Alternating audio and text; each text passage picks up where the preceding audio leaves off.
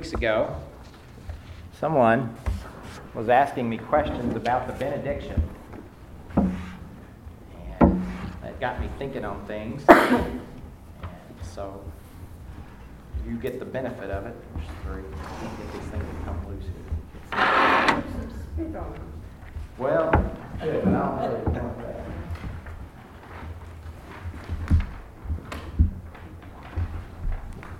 I think I'm one short. Nope. Wow. I'm dead. Exactly right. How about that? Okay. I was starting to say I could sacrifice mine if you could. So the benediction. I was going to show you our bulletin. It's like here it is at the very bottom. Pretty much the last thing we do. But it accidentally got left out of this week's bulletin. We did it anyway, though. I have an old one. If you are like me, you grew up in other churches and come from a Presbyterian or a couple other kinds of churches that still do a benediction at the end of the service, you come in and they have this thing and you're a little confused and you don't know what this is exactly going on. I grew up used to, you have a closing prayer. That's how you end the service, a closing prayer. So what is this benediction? What are we doing here? And overall, we're going to get to it here later, what exactly a benediction is, but just in general, it's a blessing. It's a blessing. So we're going to start off this evening, we're going to look at blessing in the Bible and the importance of it. We're going to start in Genesis 27. If someone could read us verses 24 to 34. You know the story well. Isaac is ready to pass on a blessing to Esau. Asks Esau to bring him some of his deer meat that he loves so much. That's the way I always heard it. It was deer. I can agree. So we're going to not have this whole story. We're just going to skip to the end part of it here. So What verses? 24 to 34. I'll go for it. All right. He said, "Are you really my son Esau?" He answered, "I am." Then he said, "Bring it near to me, that I may eat of my son's game and bless you." So he brought it near to him, and he ate, and he brought him wine, and he drank. Then his father Isaac said to him, "Come near and kiss me, my son." So he came near and kissed him. And Isaac smelled the smell of his garments and blessed him and said, "See, the smell of my son is the smell of a field that the Lord has blessed. May God give you of the dew of heaven and of the fatness of the earth and plenty of grain and wine. Let people serve you and nations bow down to you. Be Lord over your brothers, and may your mother's sons bow down to you. Cursed be everyone who curses you, and blessed be everyone who blesses you." As soon as Isaac had finished blessing Jacob, when Jacob had scarcely gone out from the presence of Isaac his father, Esau his brother came in from his hunting. He also prepared delicious food and brought it to his father, and he said to his father, "Let my father arise and eat of his son's game, that you may bless me." His father Isaac said to him, "Who are you?" He answered, "I am your son, your firstborn, Esau." Then Isaac trembled very violently and said, "Who was it then that hunted game and brought it to me, and I ate it all before you came, and I have blessed him? Yes, and he shall be blessed." As soon as Esau heard the words of his father, he cried out with an exceedingly great and bitter cry and said to his father, "Bless me, even me also, O my father." So you notice here that this blessing was really important to Isaac and to Jacob and to Esau. And even if we had gone back beforehand, Rebekah was very involved in seeing that her favorite son got this blessing. And once Isaac has pronounced the blessing, Esau comes in and he says, "Give me a blessing also." They all understood that once this blessing was given, it couldn't be retracted. Isaac wasn't able to just say, "Oh, you know what? Yeah, he tricked me. I take it all back. I'm going to say the same thing over you." Isaac seems to have believed that something was actually accomplished when he gave this blessing to his sons. And so as Esau is distraught over the loss of this blessing, he's weeping and crying over it. He says, give me a blessing also. So Isaac gives him a blessing. It's a different blessing. If we just consider this blessing to just be merely a matter of words, like you might have in a greeting card, you express a nice sentiment over someone, well then Isaac could certainly have just said the same thing over Esau that he had said over Jacob. But if there's something more going on beyond just a pleasant sentiment being expressed, then you begin to understand why he can't take it back. He can't give Esau the same blessing that he's given to Jacob, because something has really happened here. There's something really important going on in the blessing that's, like I say, beyond just expressing something you hope, you wish for good things to happen to your children. Isaac has done something in blessing his son. And the blessing was obviously really important to them. And I think we see this in other places in the Bible. I want to show us this in a few other places here. Genesis 12, 1 through 3. And then someone go ahead and get us Genesis 32, 26. I got 32.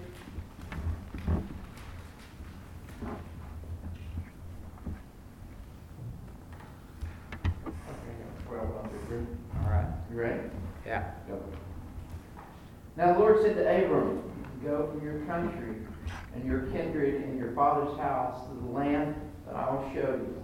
And I will make of you a great nation. I will bless you and make your name great, so that you will be a blessing. I will bless those who bless you, and him who dishonors you I will curse, and in you all the families of the earth shall be blessed. There's a whole lot of blessing going on in this promise God is making to Abram. He's saying he's going to bless Abram. He's going to make Abram a blessing. He's going to bless those that bless him. He's going to curse those that curse him. God is pronouncing a major blessing on Abram and promising that part of this covenant God is going to make with him is going to involve Abram going on to be a blessing and to bless others as well. And it's one of the most significant events in the Old Testament is God coming to Abraham here and calling him out. And it's all centered around a blessing and Abram being a blessing. Let's see, Genesis 32, 26. This is a really famous story that you know very well. Jacob has been wrestling with what he thinks is a man all night long. And then as dawn breaks, the wrestling match has got to come to an end. How far? Just 26. Okay. Then he said, let me go, for the day has broken. But Jacob said, I will not let you go unless you bless me. Will not let you go unless you bless me. If I'm wrestling with a man all night, it seems odd that that's what you asked for to call an end to this wrestling match. Right? Give me a blessing. Well, if all Jacob is asking for is, say some kind words to me and I'll let you go, that doesn't make a whole lot of sense. Jacob has been wrestling with this man who is the angel of the Lord, and he wants something tangible from him. He hasn't gone to all this trouble with wrestling with this man all night long just to have some kind words spoken over him. He wants a blessing, and he expects that whatever this man says over him is going to happen. So that's why he's asking for it. All right, one more. Genesis 48, verses 16 through 20. Genesis 48, 16 to 20. And you can see all of these examples I'm giving here are from Genesis. We could find other examples, but it's a really important theme throughout Genesis is this blessing being passed on from one to another. The angel who has redeemed me from all evil, bless the boys, and in them let my name be carried on, and the name of my fathers Abraham and Isaac, and let them grow into a multitude in the midst of the earth. When Joseph saw that his father laid his right hand on the head of Ephraim, it displeased him, and he took his father's hand to move it from Ephraim's head to Manasseh's head. And Joseph said to his father, not this way, my father. Since this one is the firstborn, put your right hand on his head. But his father refused and said, I know, my son, I know.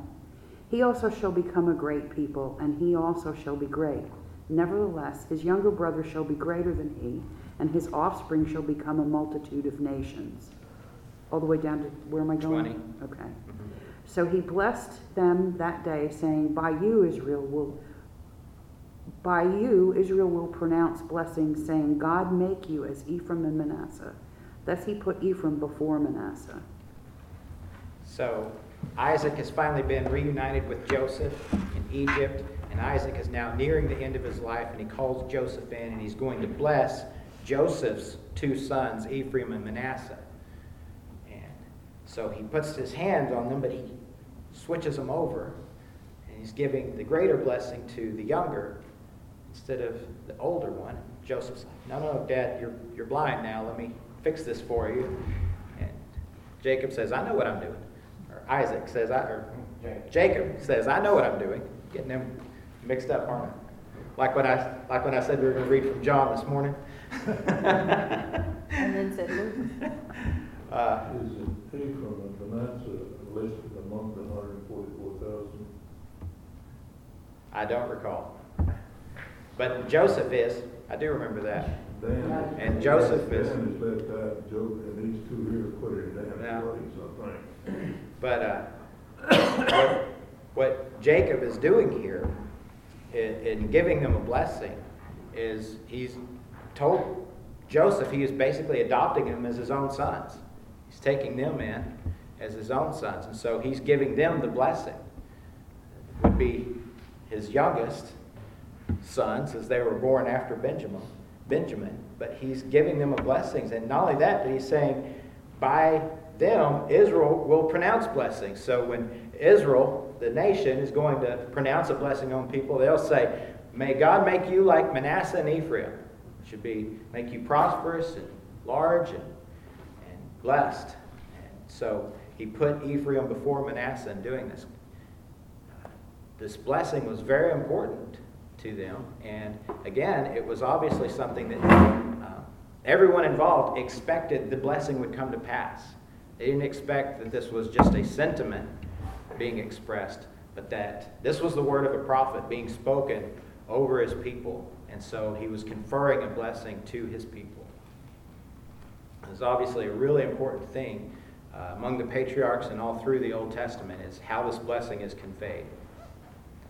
So when we talk about blessing, I think that we have a tendency to run over into one of two possible errors.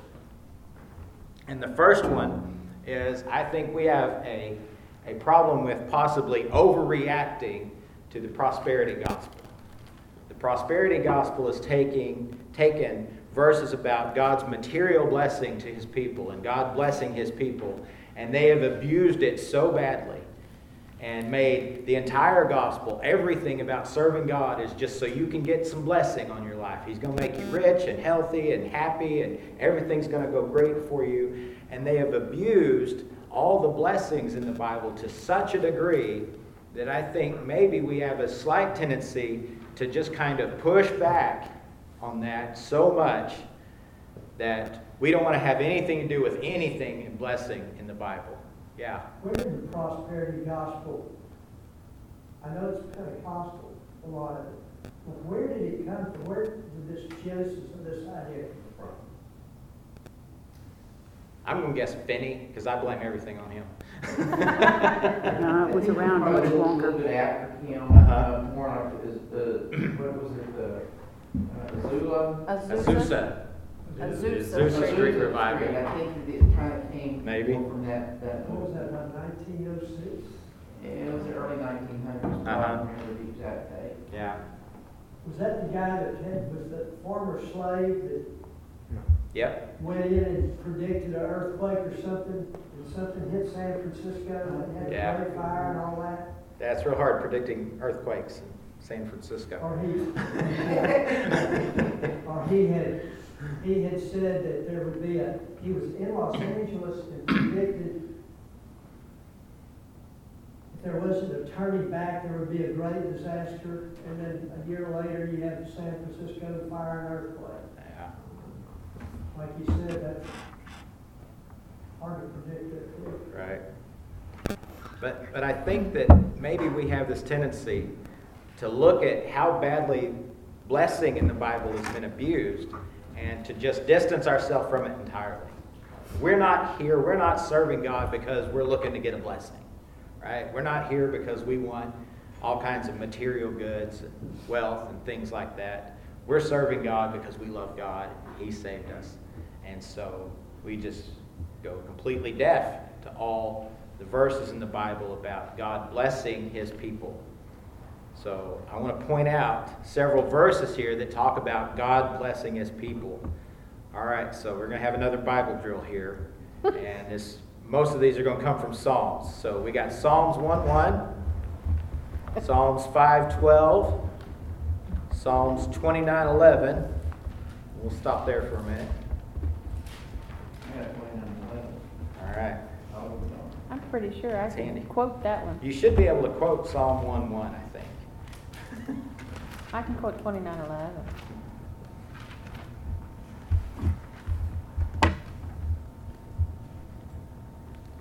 Blessed is the man who walks not in the counsel of the wicked, nor stands in the way of sinners, nor sits in the seat of scoffers.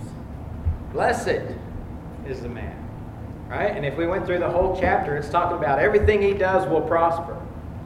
Whoa. That's a lot, right? Blessed is the man.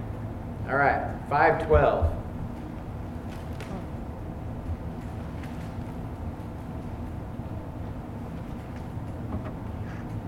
For you bless the righteous, O Lord. You cover him with favor as with a shield. You bless the righteous and cover him with favor as with a shield. So favor is God's favor. It's favor with other people. You're going to cover him with favor as with a shield. Quite a promise that we have here. Psalm 29:11. The Lord gives strength to his people. The Lord blesses his people with peace. Gives strength to his people, blesses his people. Blessing after blessing after blessing. Psalm 67:1. May God be gracious to us and bless us and make his face to shine upon us. It's a prayer request that obviously the psalmist, in this case the choir master, expects God is going to grant. God is going to be gracious to us and bless us. All right, but it's not just Psalms. This isn't all just poetic talk about blessing. Let's go to Acts 3:26.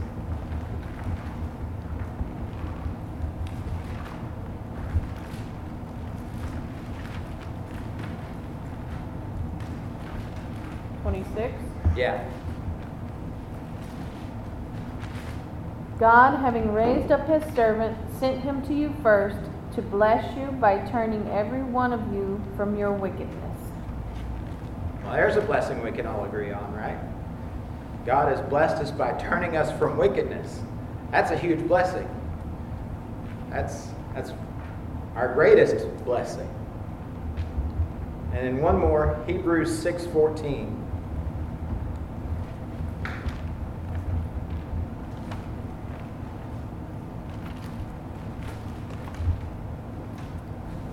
I promise we're going to slow down the sword drill after this. I will surely bless you and give you many descendants. God's blessing. Yes. So here in Hebrews, he's telling about the blessing God gave to Abraham. He's bringing that forward and saying it's for us as well.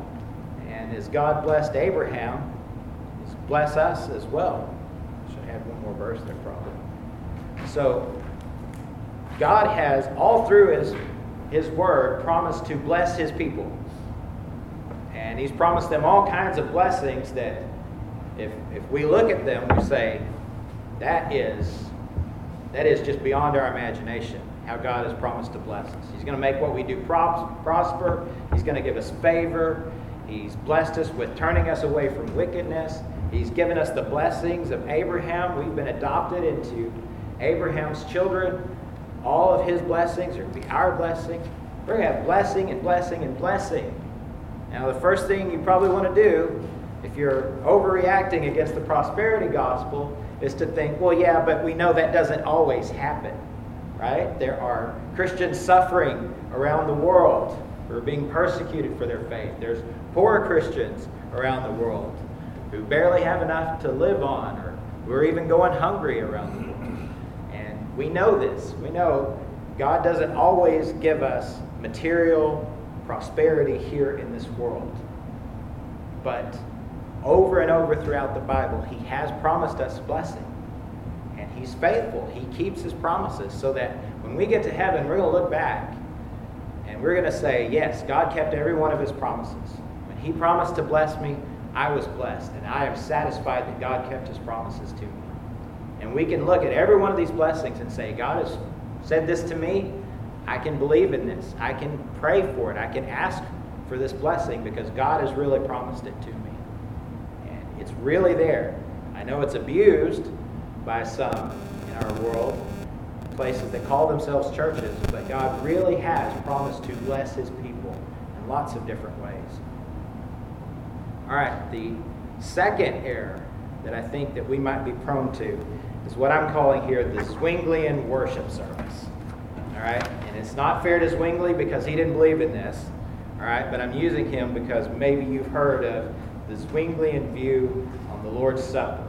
All right, because we talked about this a while back when Darrell was going through systematic theology. We understand the Catholic view of the Lord's Supper, right, is that when they say hocus pocus, that bread and that wine turns into flesh and blood. Reformers come along, no, that's not right. Luther comes along and says, no, it doesn't really turn into flesh and blood, but Christ is over and under and around it and everywhere, and it's really there, but it doesn't really get turned into flesh and blood. And Zwingli came along and he said, no, what really happens is it's just a memorial. When we take the Lord's Supper, nothing happens. Really. It's just we are remembering the Lord's Supper and what He did. And what Calvin said, and what the Orthodox tradition came along and said, this is what we believe happens, is stated clearly in the Westminster Shorter Catechism, question 96. What is the Lord's Supper? The Lord's Supper is a sacrament wherein by giving and receiving bread and wine, according to Christ's appointment, His death is showed forth. And the worthy receivers are, not after a corporal and carnal manner, but by faith, made partakers of His body and blood, with all its benefits to their spiritual nourishment and growth in grace. So, what the Westminster Divines said, what Calvin said, is that something really happens in the Lord's Supper. We're not just remembering what Christ did, but we are actually granted grace. We have spiritual nourishment. We get all of the benefits of Christ's body and blood communicated to us in the Lord's Supper. Something really takes place. And what Zwingli was saying is, nothing really happens in the Lord's Supper. We're just remembering it. It's a memorial. We're just honoring Christ's sacrifice. So the error I think we might be prone to is that when we say we're going to have a benediction at the end, we're going to have a worship service, everything in our worship service is really nothing is taking place, but we're just remembering God, we're thinking about God, we're singing together. And when we get to the benediction, we're just saying some words, but nothing is really happening. Whereas all throughout Scripture, what we see is when the blessing is given, it isn't just an expression, but something really happens in the giving of the blessing. I want us to look at 1 Corinthians 10:16, kind of prove how this takes place. And this is given for the Lord's Supper. But I think it has to do with all of our worship as well. He says, the cup of blessing that we bless, is it not a participation in the blood of Christ? The bread that we break, is it not a participation in the body of Christ. So he's saying we participate in the body and blood of Christ. When we take the cup, when we take the bread, something real is happening. God is really, by his Spirit, communicating grace to our souls in the Lord's Supper. And in the same way, when we have the benediction, when a blessing is spoken over God's people at the end of the service, we would say something really happens. It isn't just an expression, but God is really doing something. Let's look also at number 6, verses 22 to 27.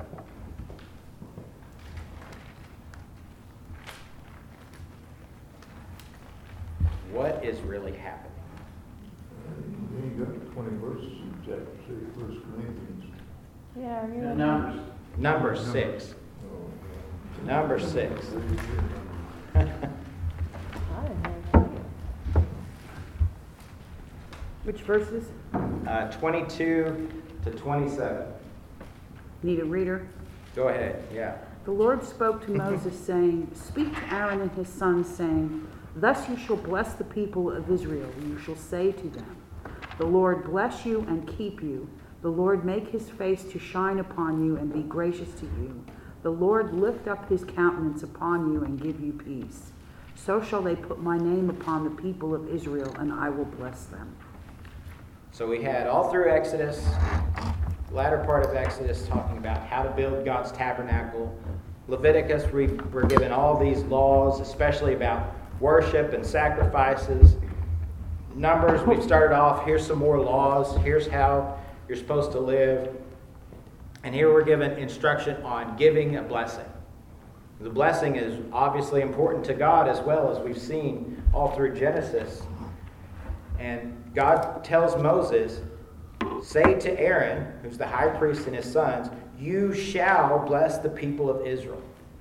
This is a command. This is what the priest is supposed to do. When you come together to worship, you shall bless the people of Israel. This was a command. Our worship services, we believe, are governed by principles like this, that we only do in worship what God has commanded us to do. And God here has commanded the high priest, his sons, and moving on to the New Testament, pastors, elders in the church, to bless his people. This is where we get the idea that we should bless people in worship. And the blessing he gives them is, the Lord bless you and keep you. Lord, make his face to shine upon you, be gracious unto you, lift up his countenance upon you, and give you peace. And is this merely a sentiment? Is it merely words that are going to be spoken over them? God says, they shall put my name upon the people of Israel, and I will bless them. God says, when you do this, the way I've commanded you to do it, you will put my name on my people, and I will bless them. So God is saying, I'm going to do something. When you bless my people in this way, as I've commanded, I will bless them. Something real is going to happen. So what is a benediction? The English word means the bestowal of a blessing, especially at the end of a religious service. So part of this is really important. It is the bestowal of a blessing. It is not a prayer. You'll notice in the Aaron's blessing here in Numbers, it is not a prayer. He is not saying, God bless his people. God, make your face shine upon them. He is speaking to the people of Israel and not to God. This is a bestowal of a blessing. It is not a prayer for a blessing from God. Aaron was to speak to the people. So this is one of the things, right? This is the question I was asked last week. What am I supposed to do during the benediction? Do I bow my head? Do I look up? Where am I? What is going on here? What am I supposed to be doing? You should be looking up, because this is not a prayer. This is, you are being given a blessing. You have done what you were supposed to do. You have come to the worship service. You have partaken in the ordinary means of grace, in the Word, and once a month, the sacraments, or if we have a baptism in the middle of a month or something like that, you have come together to worship God, and at the end of the worship service, God has seen fit to give you a blessing for being there. And that blessing is to carry you through the whole week. And God has said, I will bless them when you do this. And so this isn't something that's spoken to God, it's spoken to you. And since it's spoken to you, we're not bowing our heads at that moment. Which brings into question then, posture, right? Bow our heads or looking up, this is posture. And there's lots of examples of posture in the Bible. Whether we're kneeling in prayer or standing in prayer. When Jesus ascended to the Father, he sat down at the right hand of God the Father. That sitting down says something, right? The fact that he's sitting means the work is finished. He is done. And when we bow our heads in prayer, we're showing submission and respect. People in the Bible, it was commanded in the New Testament, where lift up holy hands in worship, right? And you lift up holy hands, you're praising, you're submitting, you're praising. Posture in the Bible matters, and it matters to us, right? Science has shown this. Everybody, we're going to do an experiment right now, okay? I want you to put on your biggest, cheesiest grin right now. Just really smile. Right? You can't even do it without feeling a little happier, right? Right. It's just natural. Your emotions, your mind, your thinking follows your posture. It follows the things that you do. When you bow before someone, you're naturally feeling subservient to that person. You don't feel like you are in command when you're bowing before a person. If you're standing over someone who's bowing, you feel more in command than the person who is bowing. Our posture matters. God has designed us to be complete human beings, soul and body. And what we do in the flesh matters in our soul. And so we have a posture that we adopt. And we get this from different parts of the Bible. But so when the pastor is pronouncing the benediction, he's spreading his hands over the people. And he's doing that because, once again, we're not talking to God, but it's going to the people. It's being given to the people.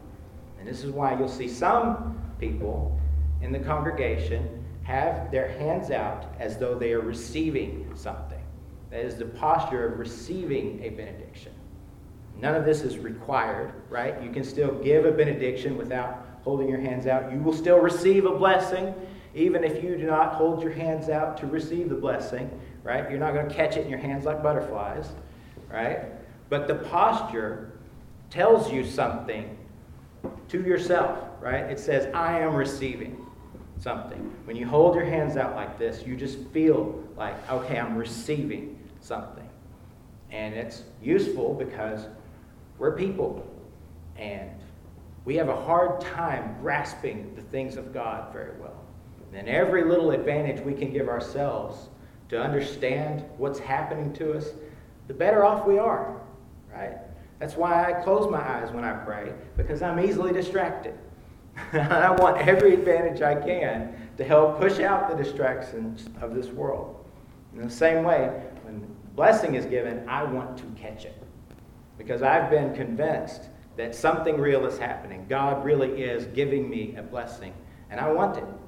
I want all of it I can get.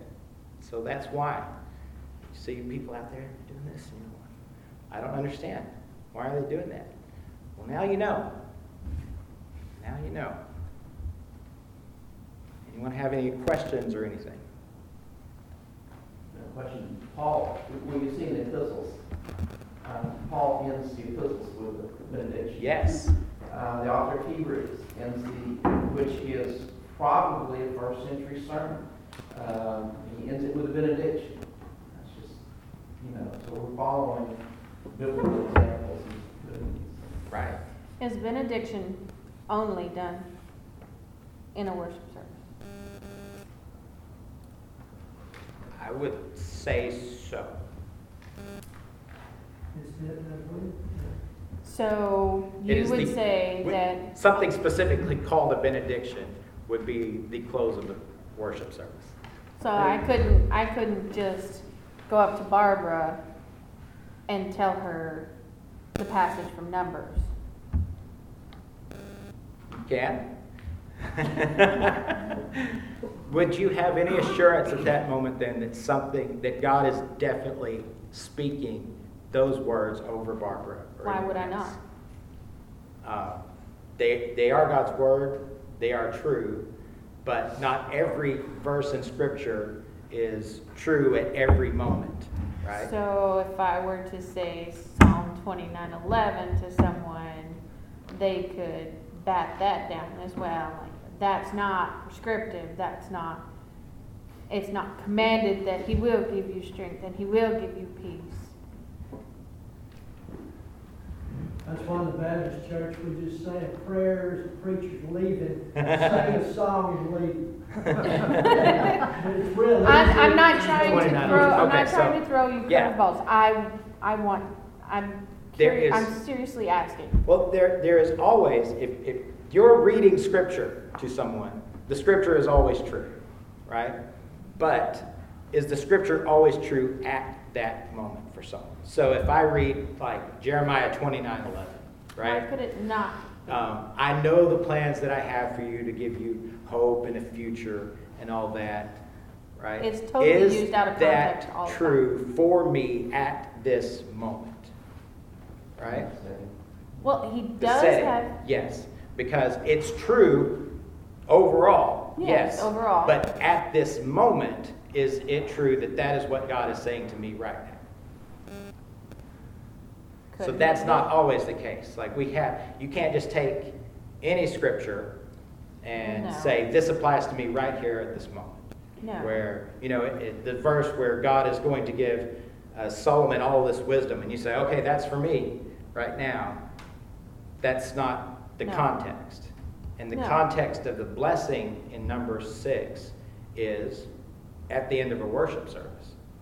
Whereas Daryl's pointing out the examples that we have in the New Testament are at the end of an epistle, which would have been read in the worship service, at the end of Hebrews, which is likely a sermon, which would have concluded the worship service. You could put it this way. If you wish to read the 23rd Psalm to a sinner, a non-saved person, that would mean that to him. Mm-hmm. But if you're that saved person, it would mean quite a bit. Mm-hmm. So that's an example of sometimes the scripture means something to somebody and sometimes it don't. Right. If I was witness to a lost person, I wouldn't want to use 23rd Psalms to try to win him to Christ. Well, it could be in a particular situation, but yeah. But Yeah. I think what he's saying is right. There are certain promises that believers are given. Just to follow. Certain promises believers are given. If someone's there we know is not a believer, we should not give them those promises. Mhm. Tell them this is for you. Right. Knowing that they're not a believer, the promises for them are quite different. So, But if I'm reading Psalm 29:11 to a believer, yeah, I think you can encourage them with it, and certainly we should say these are blessings that God is giving us, but as in the same context of the blessing from the promises and the truth of His Word is the Word. So you're not gonna raise your hands over Barbara and say, "Lord bless you and keep you." Lord, I make might. His face shine." I'm crazy. She knows that. I'm just kidding. No, I mean, but like, hey, she might. I'm trying to think of a good example that would illustrate I'm just- it. But I mean, I've got another like it on. how are we to encourage one another if we can't Yeah, use stuff like that that's like specifically for a worship service? No, I think you can encourage one another with it, but in the same light as far as actually doing the announcement of it. We should be encouraged in sacraments. Mhm. That doesn't mean you have the right to give the sacraments of Barbara. No, because I'm not a pastor or an elder. So that's Right. probably the So, same thing I with the mean- benediction. But You need even to as a be ordained, ordained. even as a pastor Oh. or elder, you don't have the right to do that outside of the church. See, I can't go home and offer Sam bread and wine as sacraments. Oh, Yeah. Huh? Because, but you can still encourage Yeah. Barbara with the sacraments. You can say, remember, you took the Lord's Supper. And these are the benefits that are communicated to you in the Lord's Supper. You can go to her and read her Numbers 6 and say, these are the blessings God has promised you. You were tell in a, someone, God bless you. you should definitely do that. But isn't that all form of a benediction? Well, we're saying that we want God's blessing on their life. But if I say God bless you, I don't have any actual power to make that come to pass if God isn't going to bless you.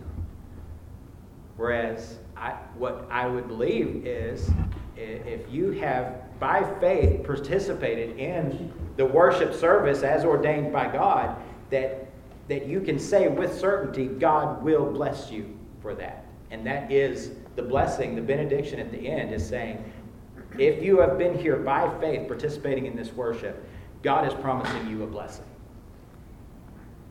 A real blessing. Not just a wish or a hope, like saying God bless you, but God is promising He is going to bless you for it. Yeah. Participation in the ordinary means of grace is Yes. how we grow. Now, what will that look like? Will that mean I'm going to win the lottery this week? It's not likely. Will it mean that all of my needs will be provided? That is pretty likely.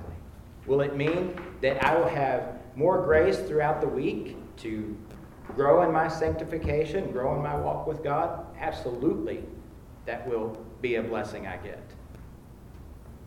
even if it comes by way of someone you would really like to smack in the nose.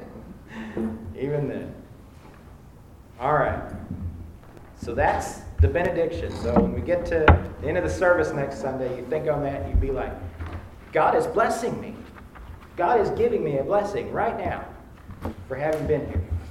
And that'll make you want to come to church again the next Sunday. Say, I got to go get my blessing. I don't want to miss that. You don't want to run out, 5 minutes before the pastor quits preaching because you don't want to miss your blessing at the end. That's why we wait till the end to give that to you.